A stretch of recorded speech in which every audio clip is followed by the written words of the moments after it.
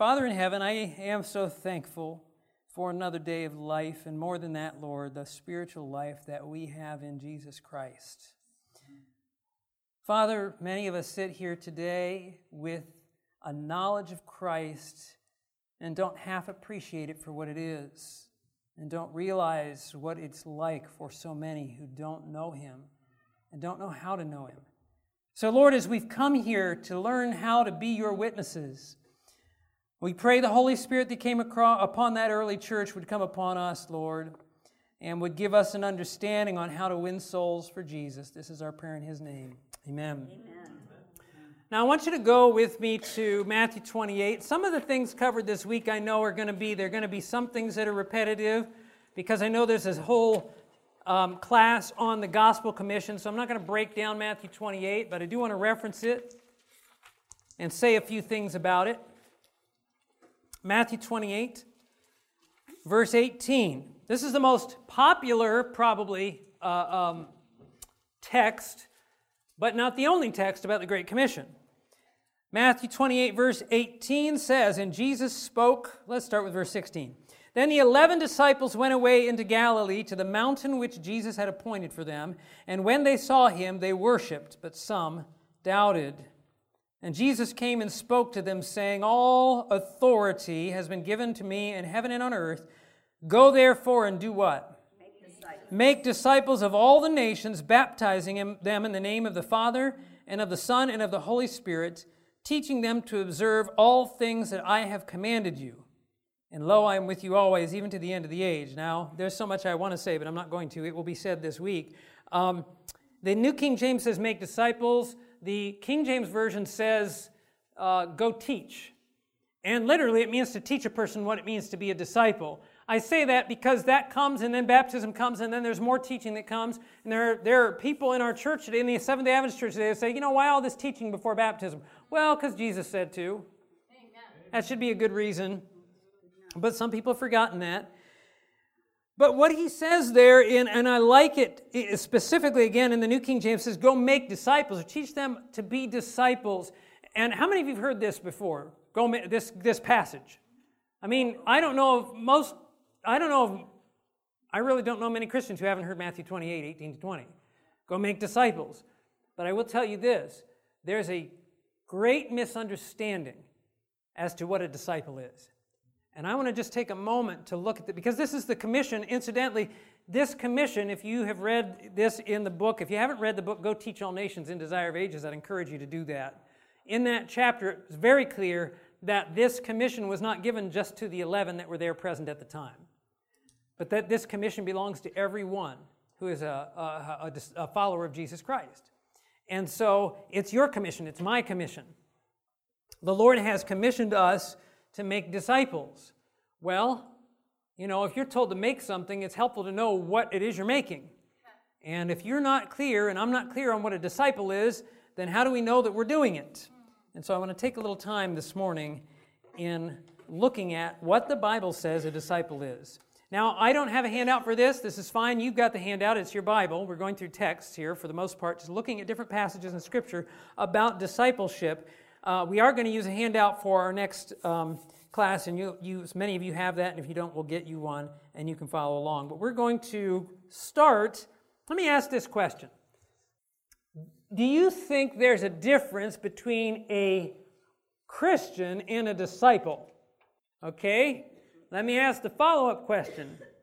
Should there be? No. Okay.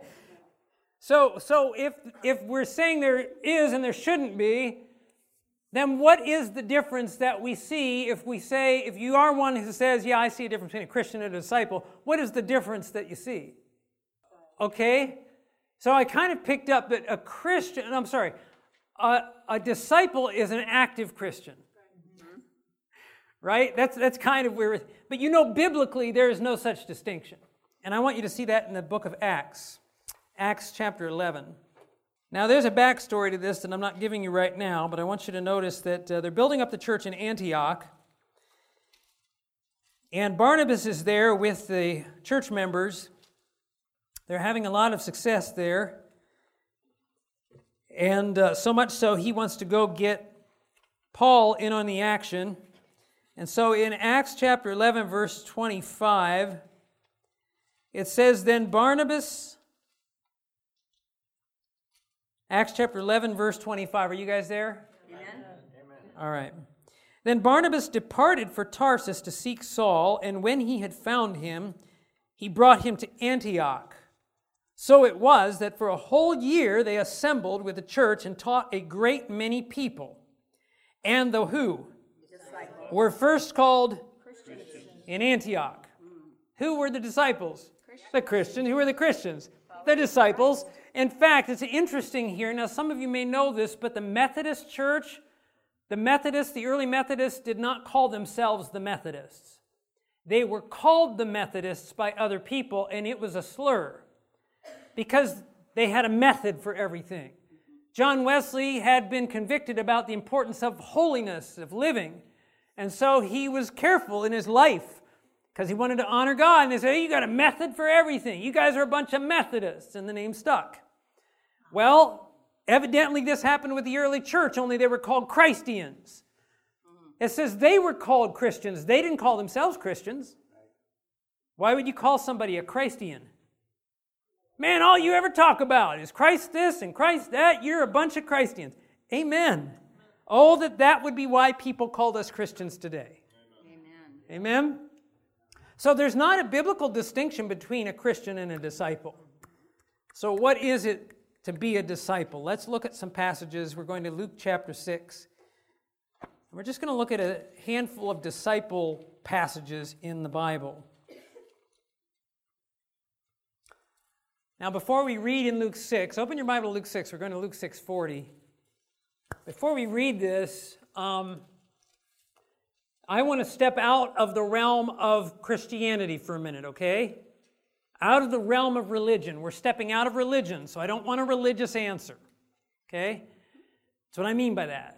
I'm not telling you to not be a Christian for a minute. I'm saying I don't want a religious answer for this question because the word disciple is not limited to Christianity. No. What, in the general sense, does the word disciple mean? When you think disciple, what is a disciple? Okay, you're pretty consistent. They're a follower of somebody. Is there anything more to it? Why does a disciple follow somebody? To learn what? Okay? To learn of that person so they can what? Be like them, right? Okay? Now that's an understanding that not just Christians have of disciple. You hear a disciple and you're like, oh yeah, a disciple is a follower of somebody, probably wanting to be like that person. Okay? This is what you see in Luke chapter 6, verse 40. The Bible says this, Jesus is speaking here.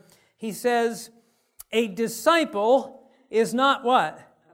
Above his teacher, and already is implied the teacher-disciple relationship. You can't have a disciple without a teacher, because a disciple's following the teacher, the master. A disciple, I just lost my place for a minute. A disciple is not above his teacher, but everyone who is perfectly trained will be like his teacher.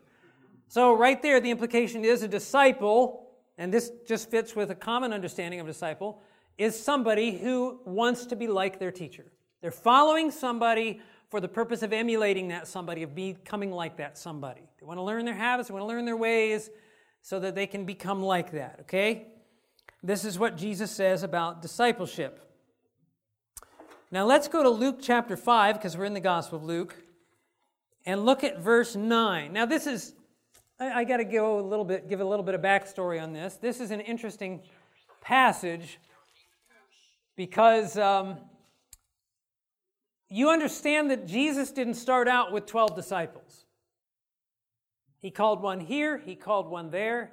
Jesus wasn't hindered when he didn't have 12 disciples. He didn't say, I can't do any work, I don't have any disciples. There's a lesson in that from the Master, right? Because we go back to our churches and you're going to be like, man, I'm excited, I'm on fire. And I'm just going to tell you this, I haven't told you this yet. You're going to be on fire after this week. I guarantee you. And it's not because of anything we're doing. It's because the Spirit of God, it's the time we live in this earth's history, and the Spirit of God is going to stir your heart, and you're just going to be an on-fire disciple. And you're going to be tempted to go back to your church and say, I can't do anything, I don't have any helpers. The Master didn't do that. He didn't start with 12. He was out there working. He'd find one, he'd call him, and he'd find one, he'd call him. God's going to lay on your heart names of people in your congregations that you can call to help out. In one of my churches here in Michigan, we started some training Well, I'll try to give you the short story here. But we started some training. We were getting ready for an evangelistic series, and so we wanted to go out and find interests in the community. So we went knocking on doors, and I did a little training, and we go out knocking on doors and trying to find interests on Sabbath afternoons. And initially, I thought, I really don't want to overburden anybody. People don't like to come out, and I want to make it as easy as possible. So I said, let's do this. We'll come to church, and then, go home for lunch or whatever else, and then we'll come back. No. How did I do that? I had it to where, we'd come back at like 3 o'clock and maybe spend an hour or what have you. The problem is when people go home from church, you know how this works. Lay activities. Yeah, they don't come back. It's lay activities are not of the good kind. So, right, a hike to the springs. You heard that one before? The bed springs. I don't know. It doesn't work with foam mattresses anymore. I guess we're getting away from that. But anyway, to get them back is difficult. And anyway, in this whole situation, the Lord really impressed me. I'll tell you what happened. The story of Gideon came to my mind. And I thought, here's this.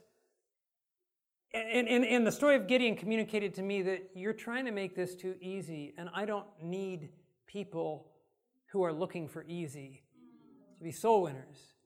And that's just what came to my mind and how it communicated to me. Because, in the story of Gideon, God calls this man Gideon to go out to battle. And, Gideon was hiding from the enemy, and he was threshing wheat and what have you. And, of course, God comes up to him and calls him what? You remember what he called him? There he is threshing wheat in a hiding place. And the Lord says, mighty man of valor. Yes. I'm going to say, God sees a mighty man and woman of valor in you guys today. That's why you're here. You're not here because you looked at a seminar and said, hey, I think maybe this is something I need. It's the Lord brought you to this because He's going to take you to some other experience that's just absolutely incredible. He saw in Gideon the qualities he needed. And he called him, you mighty man of valor, I'm going to have you go out and you're going to lead my armies, right? And so Gideon gathers all the people together, 32,000 of them. What's interesting is if I have my figures right, it's been a while since I've studied it, I think the Midianites, the Bible doesn't give an exact number, but you can piece it together, had somewhere around 135,000. So when you're going to battle, and you're not talking conventional weapons where you're sitting in a room and pushing buttons on missiles and stuff, you're going out with swords and spears and horses and chariots. And you're 32,000 against 135,000. That's not good odds. Right? I mean, you've got one guy for every 4 in hand-to-hand combat. No, that's not so great. But Gideon's going to go anyway, which is fantastic. I mean, he's ready. Knees are knocking, but he's going to go. And the Lord says, you remember what the Lord says to Gideon? You got too many guys. I mean, just put yourself there for a minute. You got what? No, I'm sorry, Lord. Did I hear you right? Yeah, you got too many guys. Tell everybody who is faint-hearted. I mean, Gideon's like, that's me, right? I mean, he's nervous. Tell everybody who's nervous and faint-hearted to go home. So, you remember how many left? 22,000 left, and he was down to 10,000. You missed a step. We tend to do that. He cut down to 10,000. He's like, okay, Lord, here we are. And then what did the Lord say to him? You got too many guys. No. The 22,000 left. We're down to 10,000. Yeah, I know. You got too many guys, the Lord says. I want everybody to go, and he puts them in that test where they go by the waters of the river, right? You're either going to get down and get a drink of the water. Some people, they're going to drink on their feet like this. Others are going to get down on their hands and knees. The ones that get on their hands and knees, they're out of here. They're not looking at their surroundings. They're not ready for battle. They go through the test, and what's he end up with? 300 people. This story comes flashing into my mind. And the Lord said to me, I can do more with 300 committed people than I can do with 32,000 people who want it easy. And so I said, okay, Lord. So training is going to be, for those who are interested, we're going to come to church here. We're going to bring a bag lunch because we didn't have fellowship meal every week. We're going to bring a bag lunch so that we don't have to go anywhere, and then we're going out, and we're going to be here, and then we're going to come back after that, and we're going to spend time talking about the interests we had and the experiences we had, and we're here till 5 o'clock every Sabbath. And we had a good, probably 25 of our folks came out for that. And one of the ladies, she told me, she said, Pastor, I've been in the church for 20 years warming a pew. And it's just time for me to do something else. I want the Lord to me. And I watched the Lord work in him. And she ended up giving Bible studies, baptizing her interests and stuff. It was thrilling. How Jesus didn't start with his 12 disciples. And he would choose people. And how God will take you back to your churches. And you may see people like that member of mine who has been, you might say, oh, nobody's interested. Oh, they're interested. You've got people in your church. This member, when we began to do something, the reason she came is because she saw something happening. And if you go back and you just start working for the Lord, people will see something happening. There will be somebody. My pastor Daniel and I, we joke about it sometimes as pastors, because sometimes, well, I hate to say it, I don't want to be critical of the saints. But sometimes there are just some people who you wonder why they even come. They don't act like they want to be there, you know? And but there are always people that do, and so we have a saying. You know, when you ever have you cantankerous church members, somebody's mad about this or that, get mad because something happened, there's always one. There's always one. When you find people disinterested and you're disheartened, there's always one. There's somebody in your congregation, there's somebody around, there's somebody who wants to know the truth, there's somebody who wants to respond to it. And there's always one. There's more than one. And in your churches, you may feel, as you get back, you know, some of you maybe already have a lot going on, that's great. But if you don't, there's always one. And the one will become 2, and the 2 will become 4, and the 4 will become 8, and onward. And the Lord's going to move this thing. This is what happened in the early church. So Jesus didn't begin with 12, and even his own disciples, when they went to follow him, they didn't start with him. I mean, they would come and go. Peter was a fisherman. He continued fishing. He didn't until what we're reading right here in Luke chapter 5, he had not made his decision to follow Christ. But in Luke chapter 5, we have this experience of when Jesus goes out on the boat. In fact, Peter's been out all night. And you have to understand a little of the background. Jesus has just been rejected, by and large, by the religious leaders in his Judean ministry. And the disciples, of course, originally they thought, you know, you got John the Baptist, there's this stir going there, and then Jesus comes, behold the Lamb of God, and they thought this was going to really take off.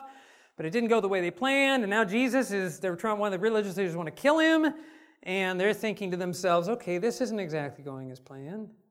And you have to understand, they're on the fence still. Peter's fishing during the day and probably going out here and there with Jesus, but he hasn't committed, he hasn't put in with him 100% yet. And he's thinking about doing that. Well, should I really? And he's counting the cost. There's a counting of the cost when it comes to following Christ, because it's an all or nothing to follow Christ. So Peter was thinking about that, and of course weighing that out. Let's see. Now at this point, John the Baptist has been imprisoned. It's before his death. He's not been dead yet, but he's in prison. Okay, let's see. Am I going to join Jesus where his forerunners in prison? The religious leaders are trying to kill him. You know, your future doesn't look real bright here. You understand what's going on. But Peter thinks to himself, at least I have fishing. You know what? I don't have to get stressed out about that. I have a career. I'm a fisherman. I can still fall back on fishing. If all else fails, I can go fishing. So he goes out fishing, and the Bible says he spends all night fishing.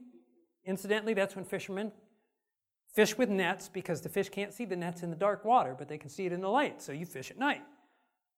But the Bible says he went all night and caught nothing.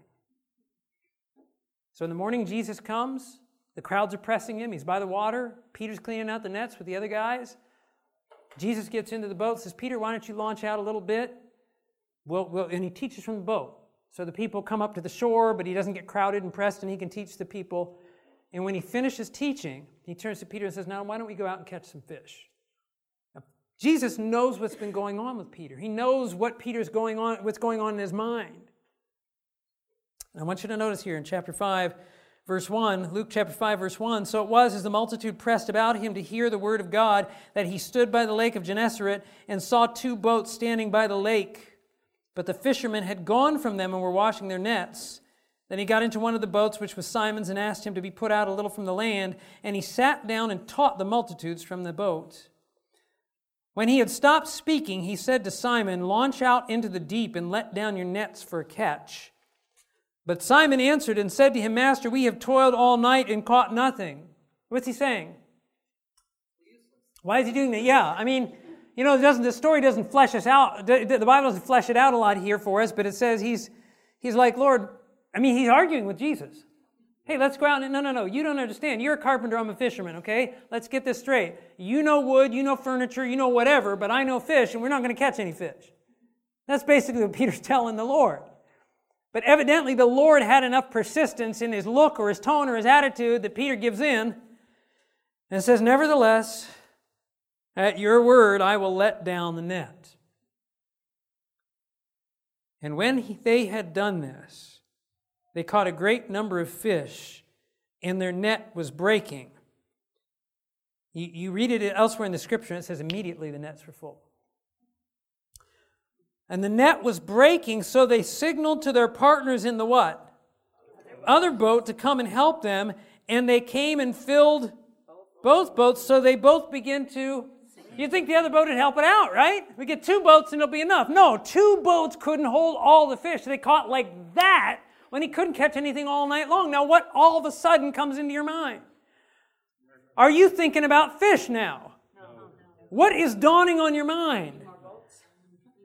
I'm in the presence of somebody who is not just a carpenter. He controls the forces of nature. And in that moment, Peter got a glimpse of the glory of Christ. It's that glimpse we get that instills in us that desire to start being witnesses. And in that moment, the Bible says Peter falls on his knees. Verse 8, when Simon Peter saw it, he fell down at Jesus' knees, saying, "Depart from me, for I am a sinful man, O Lord." For he and all who were with him were astonished at the catch of fish which they had taken. And so also were James and John, the sons of Zebedee, who were partners with Simon. And Jesus said to Simon, "Do not be afraid. From now on, you will catch men." Now, what did he just do? What's he calling him to? Discipleship. Notice what it says in verse 11. So when they had brought their boats to land, they did what? They forsook all and followed him. So they'd been coming and going with Jesus. They knew Jesus. They'd been around Jesus. But they had not committed with Jesus yet. They'd not been in. They were not disciples until now. What qualification of discipleship do we see here?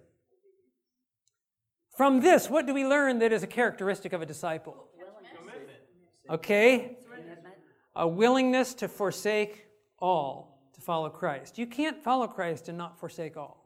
And forsake all doesn't mean you got to go live in a box somewhere, but it means nothing else can be your focal point of attention. You can't let something else draw you away. You can't let something else be more important to you, or the devil will always use it to draw you away.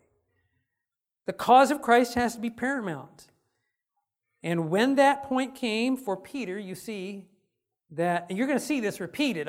So you see it here, and Peter and his buddies, this is now when they first commit themselves to being disciples of Christ.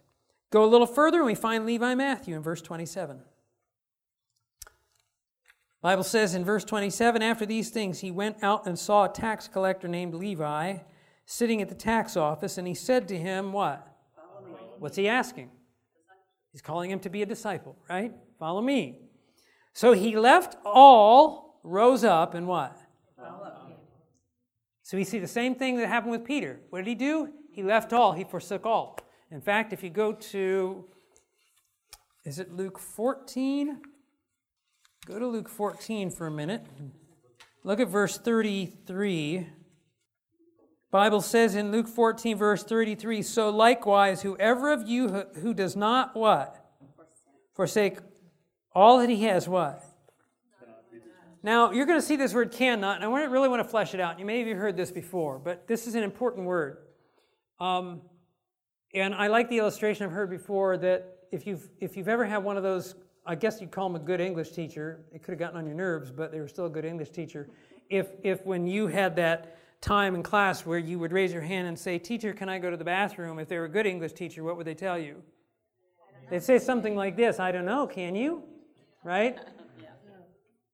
Because they know that you're using improper English. You're not asking them what they can answer. Well, in fact, and they answered you legitimately.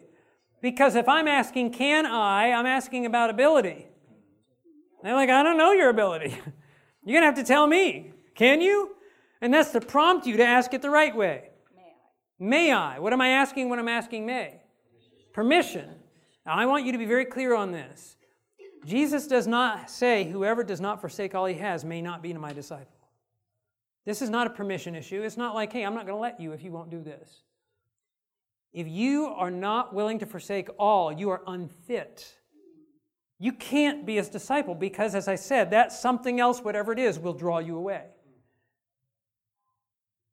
Being a disciple of Christ means he becomes first in everything. We see that with Peter and James and John. We see it with Levi and Matthew. They forsook all. We come here, Jesus makes the point. If whoever does not forsake all can't be my disciple. And we have a very clear example in Scripture of somebody who went the other way. We call him the rich young ruler. You remember he ran to see Jesus. The Bible says he ran in the Gospel of Mark. And he said, good teacher, what must I do that I could enter into life? And he said, keep the commandments. He says, which ones? And Jesus named some. He says, all I've done since my youth. What do I lack yet? And Jesus said, go, sell all that you have and give to the poor, and you will have treasure in heaven. And then come, what? Follow me. What was he asking him? He called him to discipleship. And what does the Bible tell us about that young ruler? He said no. The Bible says he turned away sorrowful because he had great possessions. He wasn't willing to forsake all. It wasn't a little thing. You don't get Jesus saying to the rich young ruler, hey, I'm just kidding about that all thing. I'm being a little bit, it's okay. You can keep some of your riches. In other words, we can play around with it and say, well, does all mean all? Evidently it does. And again, that doesn't mean you have to live in a box somewhere. What that means is, if anytime God calls for anything from you.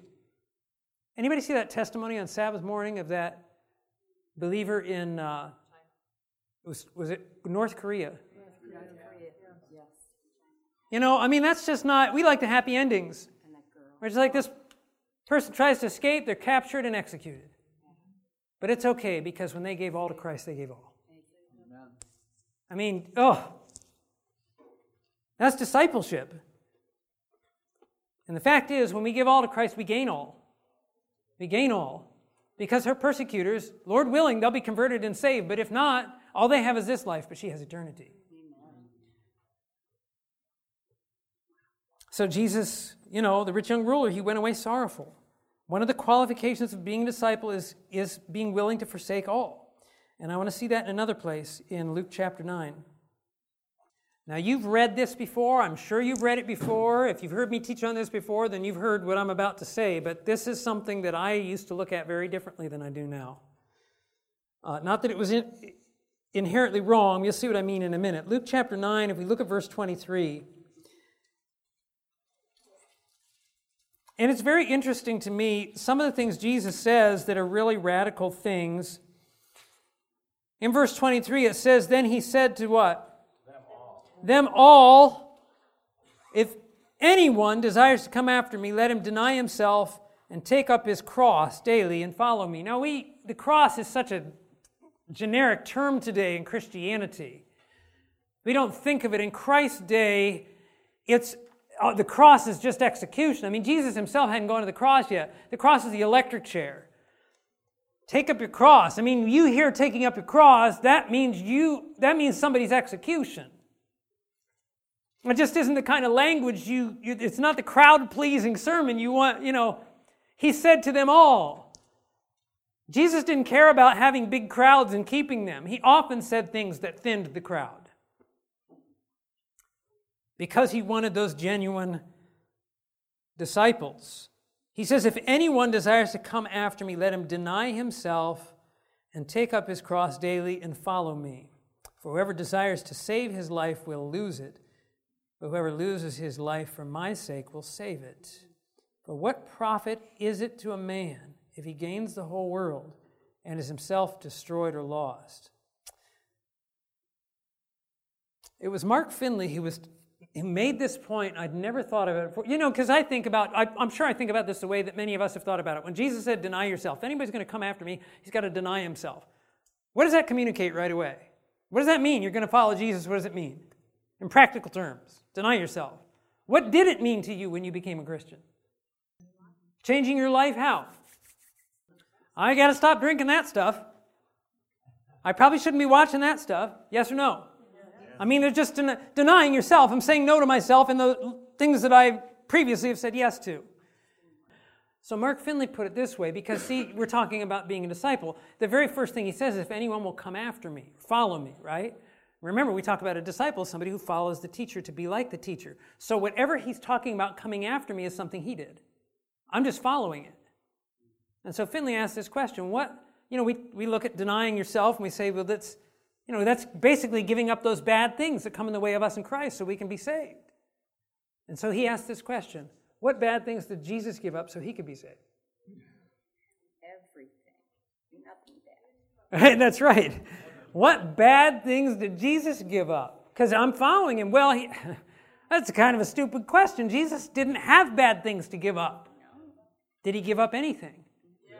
He gave up everything. Everything what? Everything good. So Jesus didn't give up bad things so he could be saved. Jesus gave up good things so others could be saved.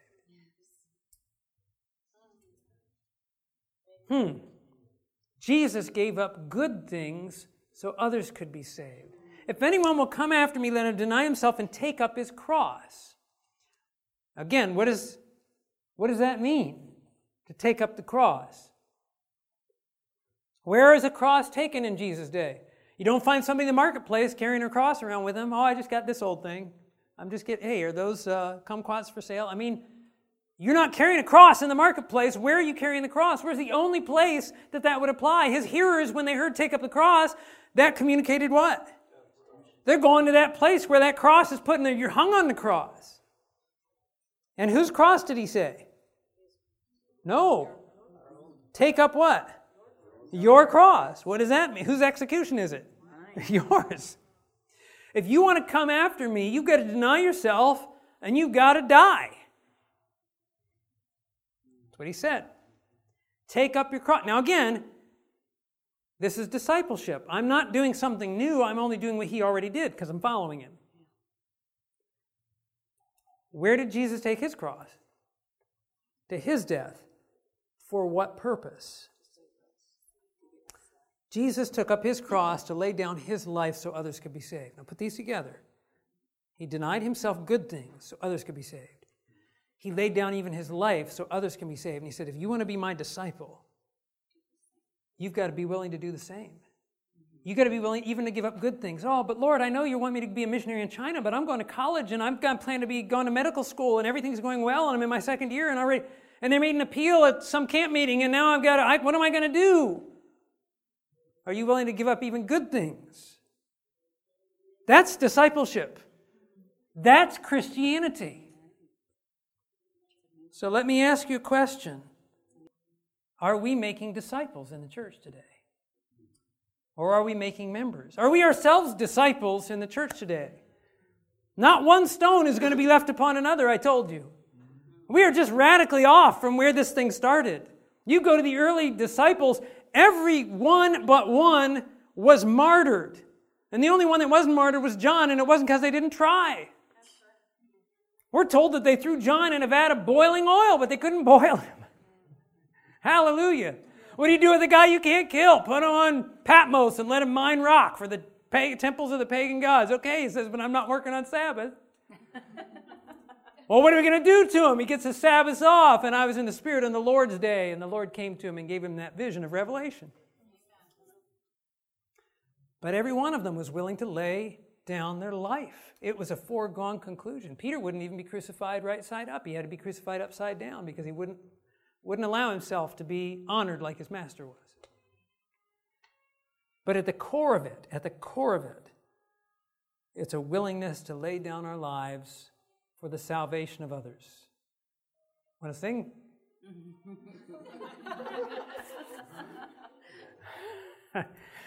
That catchy Pathfinder tune. Let me introduce one other thought, and then we're going to take a break. It's hard, isn't it? Yeah.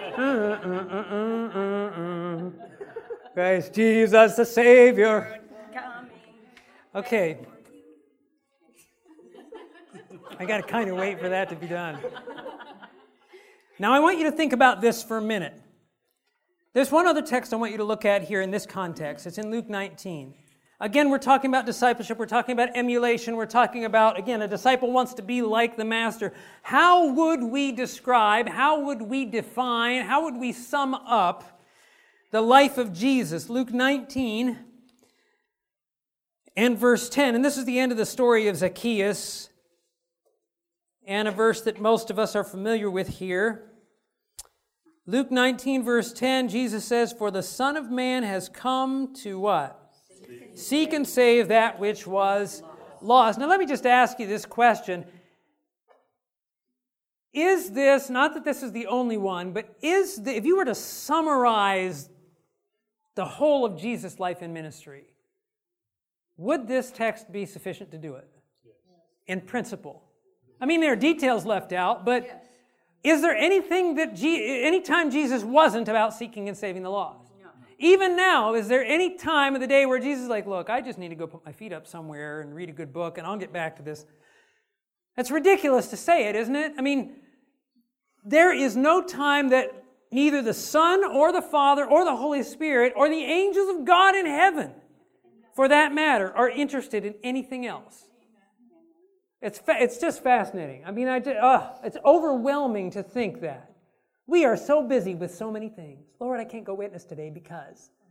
But the whole universe, with the whole universe to run, is focused on one thing: your salvation. Salvation of others. Okay, so we could, where's the other passage in Matthew where the Bible says, Jesus says, the Son of Man did not come to be ministered unto, but to minister, and to give his life as a ransom for many. That's another good one. The text that could be used. But that's the sum and substance of Jesus' life, right? Now, as a disciple, if I'm calling myself a follower of Jesus, what sense does it make for me not to be interested in witnessing? Like, yeah, I'm a follower of Jesus. Oh, yeah, you want to go witnessing? Well, I'm not into that. I've given this example before. I don't watch a lot of sports. It's been a while. I never really was big into basketball, but there are some names I know, like Michael Jordan. Most people know Michael Jordan if they weren't into basketball, because he's this great basketball player. And in fact, when I was in my early 20s, I guess it was, when Michael Jordan was really big, and a lot of young kids, in fact, they even had a song, To Be Like Mike. Anybody remember the song, To Be Like Mike? If I Could Be Like Mike? Boy, I guess I'm really out there, huh? Yeah, I want to be like Michael. Amen. So, but anyway, kids want to be like Michael Jordan. He's this great basketball hero. Now imagine, and because of that, of course, these sports figures, they get into their marketing of things. So you had the Air. Anybody ever hear of an Air Jordan, Nike shoe, Air Jordan? It's because it was Michael Jordan's signature shoe. So there were certain things that number 23 was a number for Chicago Bulls. So, you get these young kids, and they're wanting to be like Michael Jordan, and they're getting the Nike Airs, right? And they're getting the Air Jordans, and they're getting their jerseys with the 23 on them, and other things to be like Mike. I just want you to imagine for a minute some kid who wants to be like Mike, and he's got his shoes, and he's got his jersey, so he can look like Mike, and watches the games and has posters, but he doesn't like basketball. Hates basketball. Hates it. Would that make any sense to have a personal hero whose whole substance of life is something you hate? Or you're just not interested in it? Yeah, I love Michael Jordan. Hey, basketball, right? No, I hate basketball. I'm not interested in basketball. What sense does it make for me to call myself a disciple of Jesus Christ if I am not interested in winning souls? None. None. But this is where we are. We have our churches full of so-called disciples who, I'm just not interested in that. That's not my gift. It's not my thing. No, I'm sorry. That's impossible. The wake-up call for you is if that's where you are, you're not a disciple of Jesus Christ according to Scripture. See, we've got to come to terms with the reality of discipleship. And then Ellen White says, if we don't have that passion for souls in our heart, we need to pray for the spirit of service in ourselves. Listen to this statement. I'm going to share with you a couple statements, and we're going to take a break. And I apologize for not having these in front of you, but I'm going to give you the references. Christian Service, page 58, Ellen White says this, "It is evident that all the sermons that have been preached have not developed a large class of self-denying workers." Now, what do you think she means by self-denying worker? Disciples. She's saying we preach and preach and preach, but the preaching isn't doing it. It's not developing disciples. We're not seeing the disciples in our churches. She says this subject is to be considered as involving the most serious results. Our future for eternity is at stake. The churches are withering up because they have failed to use their talents in diffusing light. Careful instruction should be given, which will be as lessons from the Master, that they may put their light to practical use. God is telling us we need more disciples in our churches. The Great Commission that Jesus gave, the Great Commission that needs to be carried forward, is not nearly done. Especially if what I just shared as discipleship is like, well, wow, I hadn't thought about that as disciple. Well, then how are we going to be making those kind of disciples if we don't even think about that? And that's where our church is today. So listen to what this says in the book of Christ Object Lessons, page 57. It says, at the very outset of the Christian life, when is that? What would we say? The very beginning, when a person just becomes a Christian. It might even be before their baptism. You know, they haven't been baptized yet, but once a person is committed to Christ and they consider themselves a Christian at the very outset, every believer, how many? Every believer should be taught its foundation principles. These are the foundation principles of Christianity. He should be taught that he is not merely to be saved by Christ's sacrifice, but that he is to make the life of Christ his life and the character of Christ his character. Let all be taught that they are to bear burdens and deny natural inclination. Now, inclination, the word incline means to lean. It's your leanings, what you lean towards, what you like to do. Well, you know, how many times is the church, don't raise your hands for this, has the church maybe done some kind of outreach project and you're just like, yeah, I don't really feel that today. I think I'm just going to go home and, that's what I want to do. So, that's natural for us sometimes to want to do one thing, but we're to deny that. That's what Jesus meant, again, by denying ourselves like he denied himself. They're to bear burdens and to deny natural inclination. Let them learn the blessedness of working for Christ, following him in self-denial, and enduring hardness as good soldiers. Let them learn to trust his love and to cast on him their cares. Let them taste the joy of winning souls for him. In their love and interest for the lost, they will lose sight of self. Has anybody here start to come to this understanding? This has only been recent for me. I hate to admit it's taken so much of my life to start to realize, did they just turn that up? Oh, I was going to be like, all right. Go tell us. I was going to say, Taylor, go tell them. Look at the camera. Terry, next time you pull this. Okay, anyway. Yeah, I have to go back to my spot. Yeah, they lose sight of self. Yeah, I've come to the point in my life where I realize that focusing on self doesn't ever make you happy. It makes you miserable. Like, you think that if I just spend more me time. Have you ever heard this as a thing today now? Me time. Or something my niece had told me. She just took a day for some, I forget the phrase she used it, but this kind of a thing now. You got to have some time for yourself. And I'm not knocking quiet time, okay? But what I'm saying is, when you pursue always trying, I think I'll be happy if I do this thing and this thing, always making yourself happy, I'm just beginning to learn that it doesn't make you happy. It's really in serving others. And that's what the Lord's always known this. The Lord doesn't tell us don't do this and do this instead because He's trying to mess our lives up. We're telling Him on the one hand, Lord, please, I want to be happy. And He's like, I'm trying to make you happy. And you keep telling me no, And so He says, go do this. Deny yourself. Let them learn to trust His love and to cast on Him their cares. Let them taste the joy of winning souls for Him. In their love and interest for the lost, they will lose sight of self. The pleasures of the world will lose their power to attract and its burdens to dishearten. The plowshare of truth will do its work.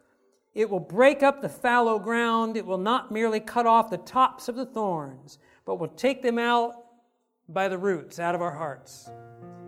And so this work that the Lord has given us and this call to discipleship is not just something for Him, it's for us. And it's going to bring us the joy that we say we want and that the Lord so wants to give us. This media was brought to you by Audioverse, a website dedicated to spreading God's Word through free sermon audio and much more.